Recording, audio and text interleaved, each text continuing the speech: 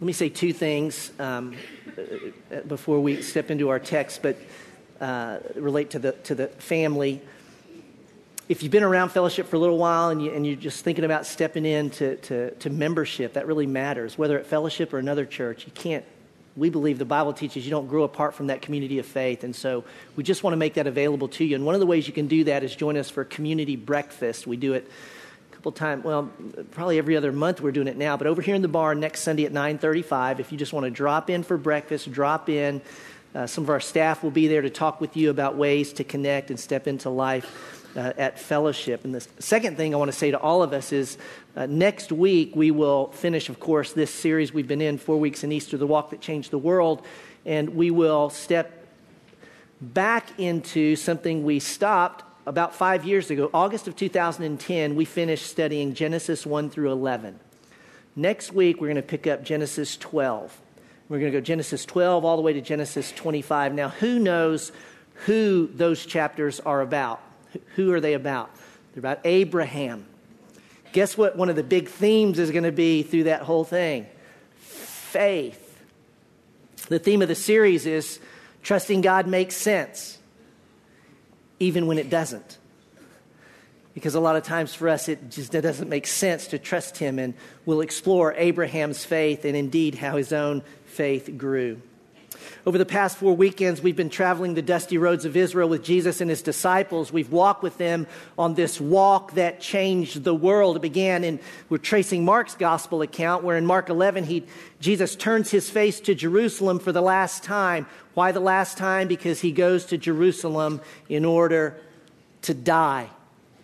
And last week, if you were here, we sat in this room and we traced those footsteps. And as He neared Jerusalem, and as He got there, as He endured every act of brutality and inhumanity, we blew out a candle until the room, the shadows got darker and darker, and we were finally sitting in complete darkness. What did that feel for us? Why did we do that? That we would feel the dark reality, that the one we were hoping would save us, Hosanna, was now lying wrapped in a linen shroud, doused with 100 pounds of myrrh and aloes to cover the stench of His bloody and beaten body. He's dead. It's a fair question to ask, why did this death change the world? Well, let me answer it on two counts. Number one, we've got to remember that His death was substitutionary. Always keep in mind, Jesus' death, unlike any other, was a substitute. The wages of sin is death. Jesus had no sin, so when He died in our place.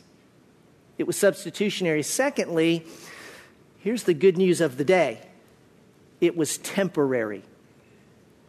You see, because Jesus had no sin of His own, having satisfied the penalty, death couldn't hold Him, and He rose from the grave. I love it how we sing sometimes at Easter that song, He trampled over death by death. And yet the reality of Christ's death and resurrection, it changes nothing. Let's be brutally honest. It changes nothing until it changes the heart and soul of the individual.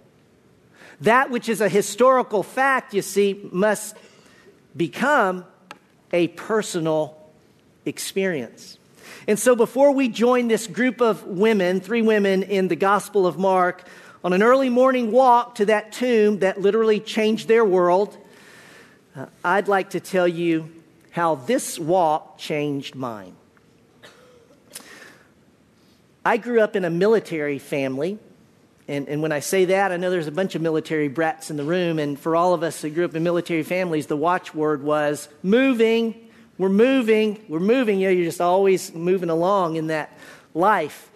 I'm the youngest of 3 kids. I've got an oldest sister, then my brother who's 18 months older than me, then Lloyd, the baby of the family. Many of you know my mom was full-blooded Japanese. They met after the war. My mom and dad were married for over 50 years. Until her death back in 2010. They were great parents. It was a wonderful home. But I must say, in my home, there was no spiritual direction.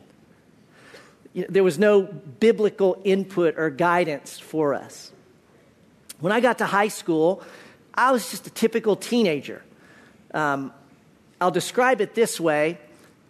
I honestly looked pretty good on the outside, but there were things going on the inside.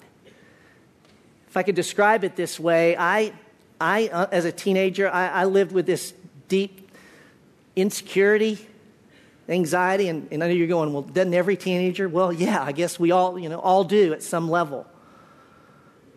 I could not articulate this at 18, okay? But as an adult, it's pretty clear to me that there were three things going on in my heart as a teenager.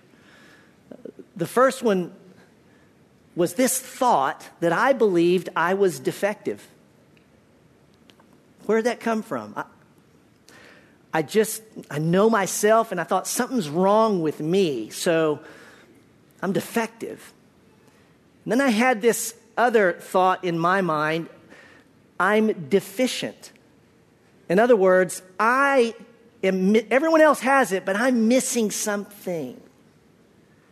And the third thing kind of plays out of that. Here's a thought that the tape I played in my mind most of my life, that I still struggle with, but it's this.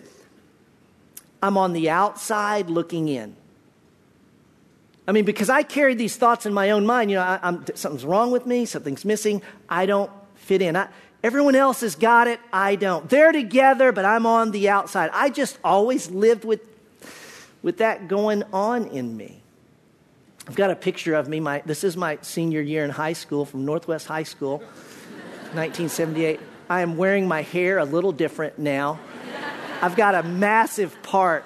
It's still down the middle. Those glasses are not transition, right? Those are permanent tint from top to... But notice the cool factor. I did get the tint at top that goes light to the bottom, right? There is absolutely no cotton in that shirt. It didn't exist in 1978. It's all polyester. And honestly, here's the sad news. People look at that and they say, I say to my son, Darden, they say, that's you. I hate that for you. That's where you're going with classes. Let's take that down before anybody takes a picture of it and posts it. We'll keep that off the internet. You look, Lord, you look happy, you look fine, whatever. Most kids can look that way, but I'm going to tell you something. I'm an introvert. I've always been an introvert. And that kid had questions that went through his mind. What's it all about? I mean, I just had these, I remember thinking sometimes I'd stare off into space and just go, what's out there? Is there a God? And now for me, I never asked anyone to help me with those questions. I never let anybody know what was going on inside. Well, during my senior year in high school, my brother was a freshman at Middle Tennessee State University, and through a ministry called Campus Crusade for Christ, they call it Cru now, he became a Christian. And he's always been like a hero of mine, and so I watched with great interest as I went, he's changed.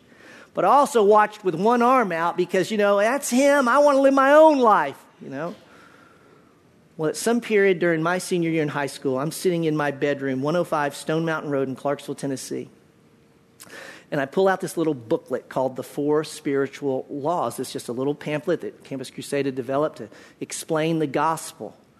And I sat in my room. No one's talking to me. I had read this before. People had read it to me. I didn't get it, whatever. But on this, I don't even know the day, but sometime in my senior year, I'm in that room and I read these four principles. The first one says, God loves you and has a wonderful plan for your life. And then it outlines these passages in Scripture that God, Jesus, I came that you might have life and life out abundantly.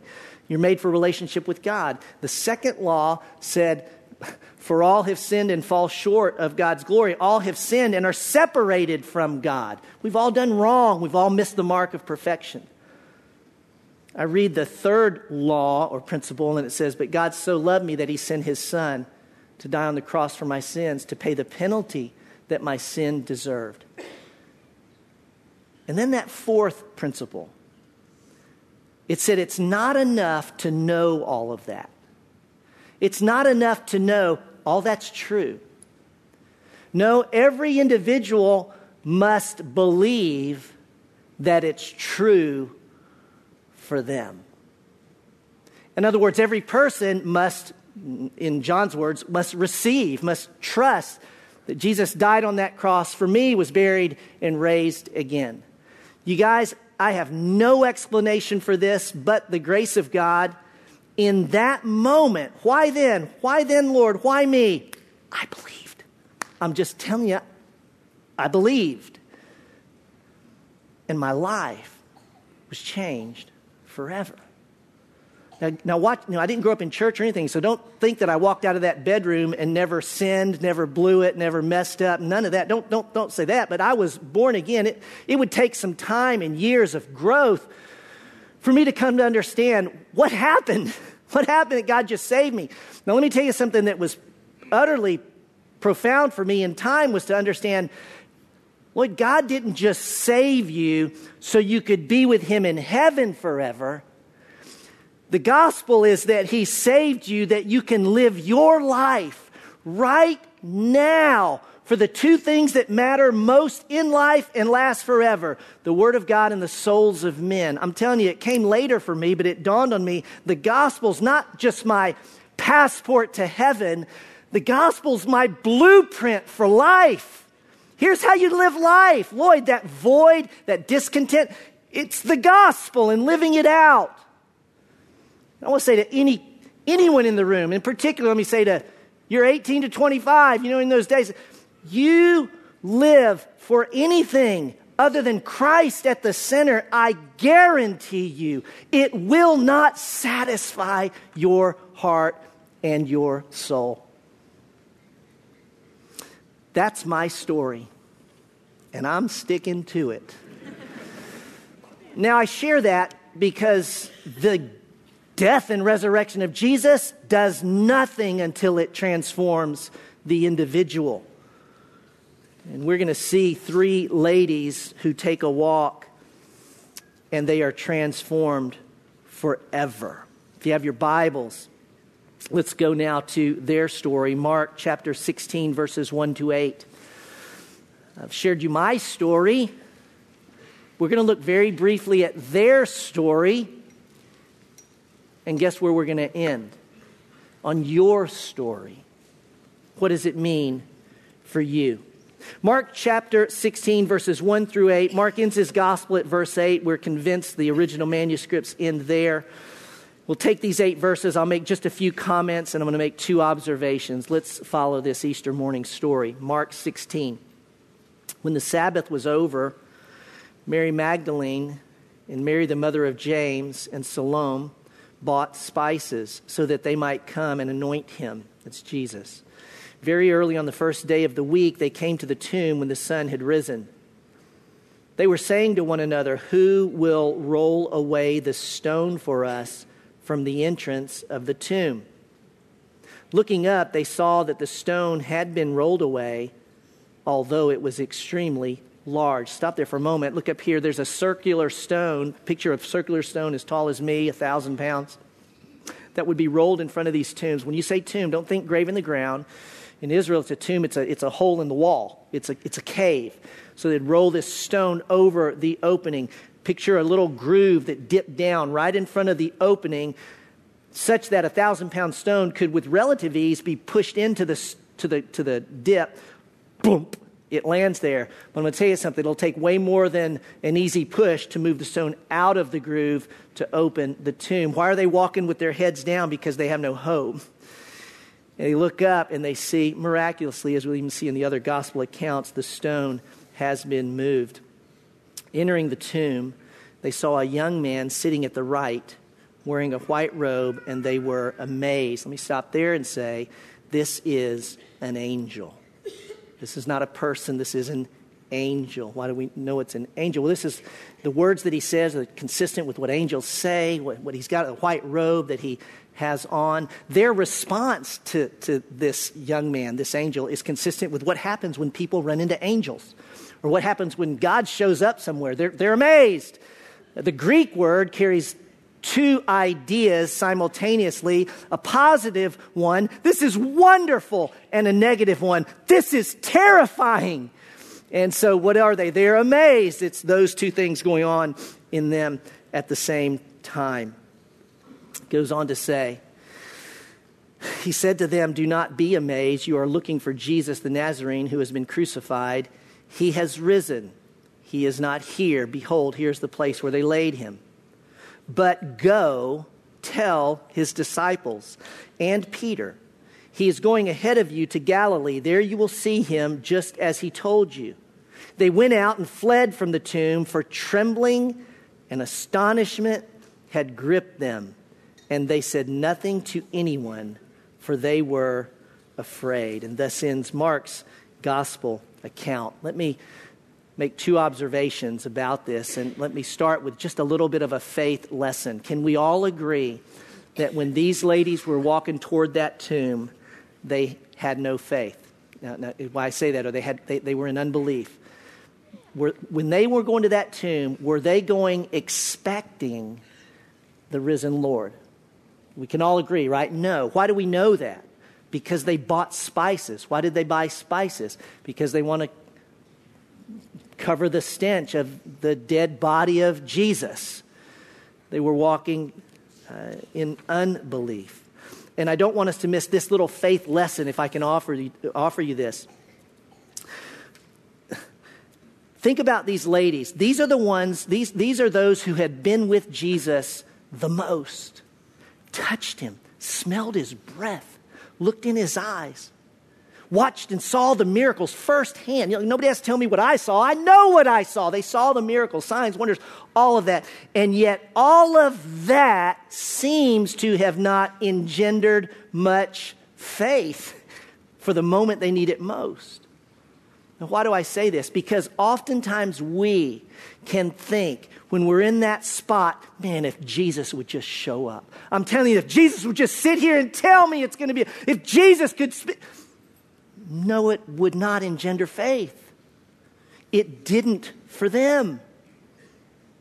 Well, what engenders faith? Belief. We're going to get to that in just a moment. The angel's very specific in his words. You're looking for Jesus the Nazarene who was crucified. He has risen. He's not here. Behold, here's the place where they laid him. In other words, you're looking for the right person, the one who died, crucified, and you're in the right place. You're not at the wrong tomb. You're at the right tomb, and there's the place where they laid him. It's important in this way. Mark is giving us names and addresses, you see, evidence of this historic fact. Go check it out with these three ladies. I just gave you their names. They were in the right place, looking for the right person, you see. And then the angel states the fact that all of Christianity hangs upon. He has risen. Literally, he is risen. It's one Greek word that makes that sentence. It's a divine passive, and it means this, not that Jesus pulled himself up and raised himself. No, as the apostles will say later, God the Father raised God the Son from that grave. Verses 7-8, the women are instructed, go tell the disciples, and then go to Galilee where they will see him. And then the story ends with three women trembling, terrified, and silently running from an empty tomb. Let me make these two observations. The first is this: our failures can never outrun his faithfulness. I want you to sit with that. Our failures can never outrun his faithfulness. It's seen at least three ways, right? Even the story as I just read it. Let's take the women. They come with spices to anoint a dead body because they don't come with the confidence that Jesus is going to keep his word, that he's going to rise again. And so we can say it this way: they fail to believe and they act in that unbelief. Now let me say this though about these ladies. In a day when a woman's testimony was not accepted in the court of law, God entrusts the message of the empty tomb to three women. An absolute affirmation, an encouragement, listen, to every woman in the work of the kingdom and your value in the eyes of God. But we must say in this moment, they fail and they act in unbelief. How about the men? And you say, what men? Exactly. Do you ever think about this? Where are they? They're back there. Fearful. We can say, I think, pretty clearly they fail to believe and they act in unbelief. And then Mark includes this one phrase, and Peter. It's interesting. Peter's failure is recorded in all four gospel accounts. You know, sometimes you do something wrong and you hope, I hope it doesn't get in everything, but it got in all four. It's like Peter's failure went viral pre-internet, right? We all know it. He said, God, he just totally blew it. But here, of course, Mark records that Jesus includes Peter's name. What we can say about Peter in this moment is that he failed to believe and he acted in unbelief. Here's where I'm going with this. What's the Savior's response to those who ought to do better? What's Jesus' posture towards those who've been with him and know better? What's Jesus' posture towards those who fail him? It's in the angel's words. He is going ahead of you to Galilee. There you will see him just as he told you. Can I paraphrase that? Let me tell you Jesus' posture towards everyone who fails him. It's going to be okay. I want you.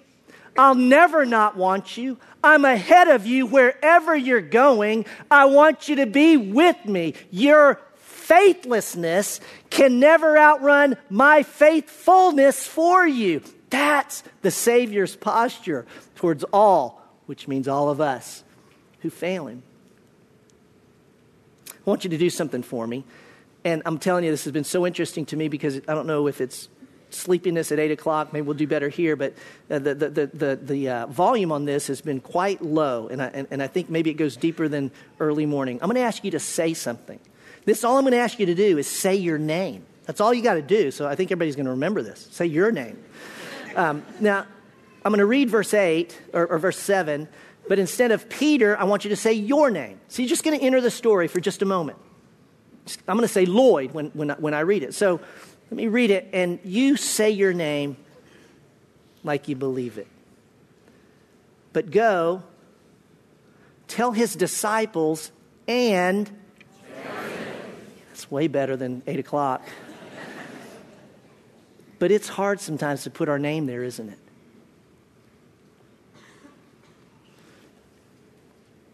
Our failures can never outrun his faithfulness, and he calls you by name. Second point I want to make, you won't see Jesus until you go to Galilee. I'm going to say it again. You won't see Jesus until you go to Galilee. Now, that ought to create a little bit of a fog in your mind. What do you mean I won't see him until I go to Galilee? In a historical narrative, which the gospel is, I always remember the author will often use geography, specific places. See, the places matter. Because when we understand the places, we understand, oh, he means that. Oh, well, that's what's significant about that, just by the place it occurs. And he's very clear, isn't he, in this text? Twice he says, I'm going to go ahead of you to Galilee. Here's Jerusalem. Here's Galilee. It's a region about 60 miles northeast of Jerusalem. We're talking about a 3 days journey. Why Galilee? Well, we can't be dogmatic, but it seems that Mark is saying because Galilee is where it all began. Let me get more specific. Because Galilee is where you first believed. Galilee is Lloyd sitting in his bedroom. I believed. You got to go to belief to see Jesus, because when you believe and you act on that belief, you see him. Believe again. Act on that belief. He's clearer. Believe. Act on that belief. He's clearer. What am I describing? Biblical faith. Trust and act. There's an underlying spiritual principle I think Jesus is affirming in this. Don't turn there, but in Mark 15:32, Jesus is on the cross. The religious leaders are mocking Jesus, and they say this: "Let this Christ, the King of Israel, now come down from the cross, that we may see and believe." When we see that, then we'll believe. Jesus, See, Jesus always reverses the order of these things. You want to live? Die. You want to lead? Serve. You want to get? Give. Hey, you want to save your life? Let it go. Do you want to see? Believe. I asked earlier, I said, well, if miracles and signs and wonders and seeing Jesus physically doesn't necessarily engender faith, what does? You're not going to like this, but this is the truth. You know what engenders faith? Faith. Faith engenders faith. Believe. Act on it. Believe. And act on it. Now, Bill Michael and I always say, it's not like blind faith. Just believe something. No. Believe in the reasonable evidence, in the historic veracity of these events. Believe that these three women with names, this really happened.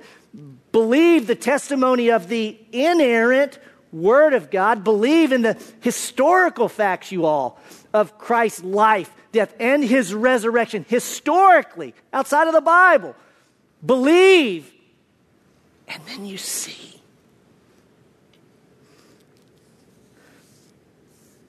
Well, we've heard my story. We now know their story.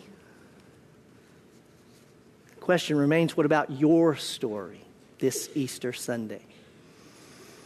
Well, if you're sitting in this room or you're watching and you've not placed your faith in Christ, that's how the story becomes personal, you see.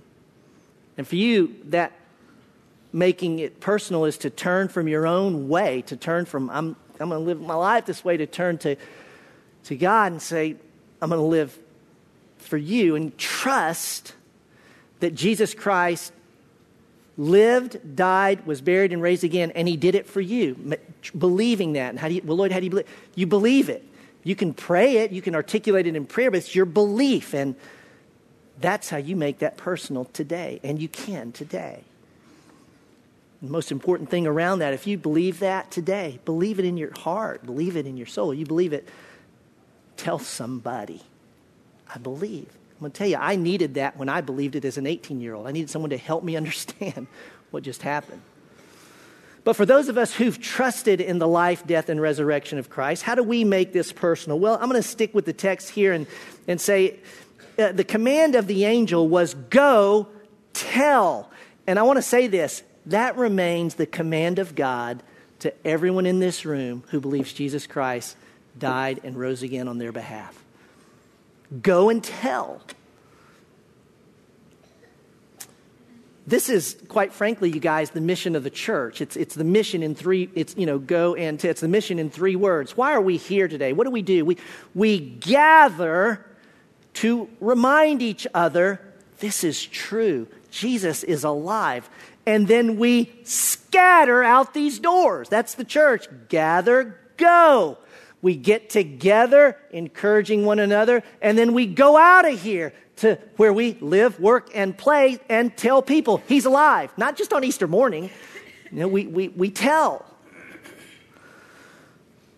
I'm going to invite the band to come back out, and they're going to help us with our so what. And we always say so what at Fellowship. It's just, what do we do with that? How do we apply it? What does it mean to live this truth? They're going to help us reinforce this belief. Because I'm going to ask this question. How do we reinforce the conviction? How does the conviction deepen in us that Jesus is alive? So we walk out of here not like, I need to go tell someone about Jesus. No, we don't. That's not the Christian life. How do we deepen the conviction such that we walk out of here with a glad delight? I get to tell someone Jesus is alive. Well, we get a little hint of how that deepens in our souls from the writer of Hebrews. He said this, "Let us hold fast the confession of our hope without wavering. For he who promised is faithful. And let us consider how to stimulate one another with love and good deeds, not forsaking our own assembling together, as is the habit of some, but encouraging one another, and all the more as you see the day drawing near." What's one of the ways we deepen those convictions? We gather. We get together like this, stimulating one another to love and good deeds. Paul would write to the church in Ephesus, and that letter is really a how-to-do church manual. And one of the specifics he gives on, when the church is gathered, how do you do church? He adds and says, speaking to one another in psalms, hymns, and spiritual songs, singing and making melody with your heart to the Lord. How about that? So talking about it is good. Teaching it is necessary, but I don't know how to explain this other than God, in his mysterious way, says, sing it. That there's something in the notes and the music, in our voices together, that deepens the conviction of this truth. And so I'm going to invite you to lift your voice, to sing the gospel, and to literally sing the story as we've been walking in it this last week. The accounts, even as they are recorded in the Scripture. The account of that walk that changed the world forever. The moon and stars, they wept. The morning sun was dead. The Savior of the world was fallen, his body on the cross. His blood poured out for us, the weight of every curse upon him. One final breath he gave as heaven looked away. The Son of God was laid in darkness, a battle in the grave. The war on death was waged. The power of hell forever broken. The ground began to shake. The stone was rolled away. His perfect love could not be overcome. Now, death, where is your sting? Our resurrected King has rendered you defeated. Forever he is glorified. Forever he is lifted high. Forever he is risen. He is alive. He is alive.